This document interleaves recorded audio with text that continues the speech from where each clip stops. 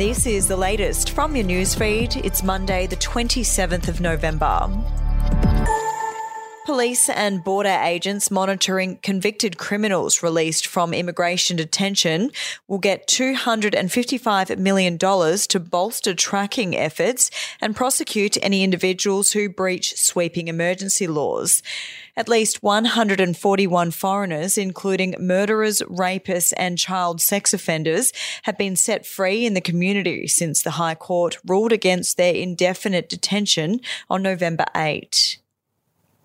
Over 80 climate activists were arrested in the waters off the port of Newcastle last night for overstaying their welcome, just days after the New South Wales Police Minister was accused of encouraging the group to go ahead with the protest action.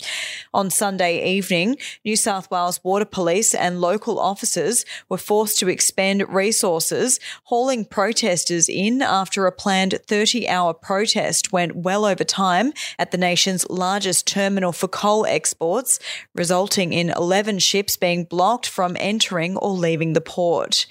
We'll be back after this.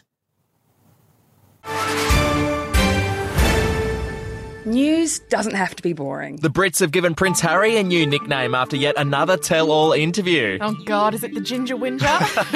Let the team at news.com.au get you up to speed each day with their podcast, From the Newsroom. A couple were busted joining the Mile High Club. Well, I guess they can't fly Virgin anymore. Politics, sport, red carpets, royals. Get all the goss in just a few minutes. Follow From the Newsroom wherever you get your podcasts from.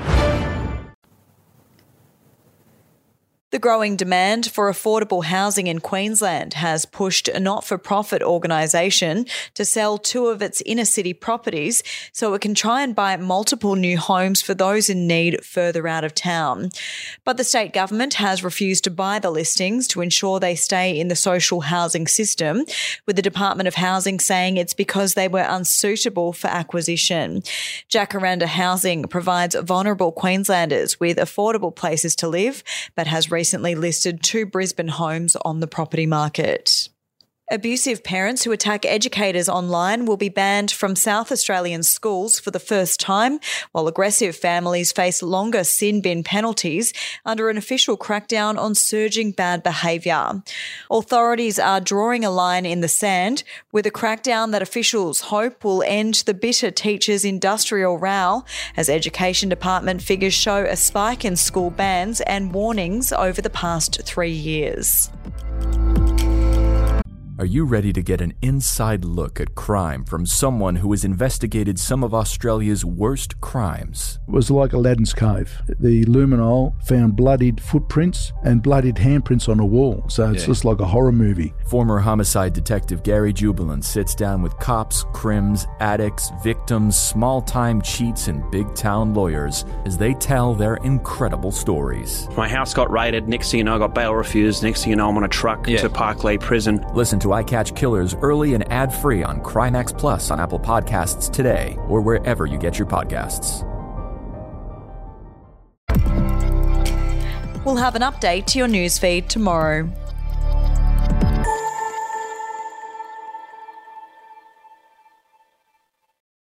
Are you ready to get an inside look at crime from someone who has investigated some of Australia's worst crimes? It was like Aladdin's Cave. The luminol found bloodied footprints and bloodied handprints on a wall, so it's just like a horror movie. Former homicide detective Gary Jubilant sits down with cops, crims, addicts, victims, small-time cheats, and big-town lawyers as they tell their incredible stories. My house got raided. Next thing you know, I got bail refused. Next thing you know, I'm on a truck to Parklea Prison. Listen to I Catch Killers early and ad-free on Crimex Plus on Apple Podcasts today or wherever you get your podcasts.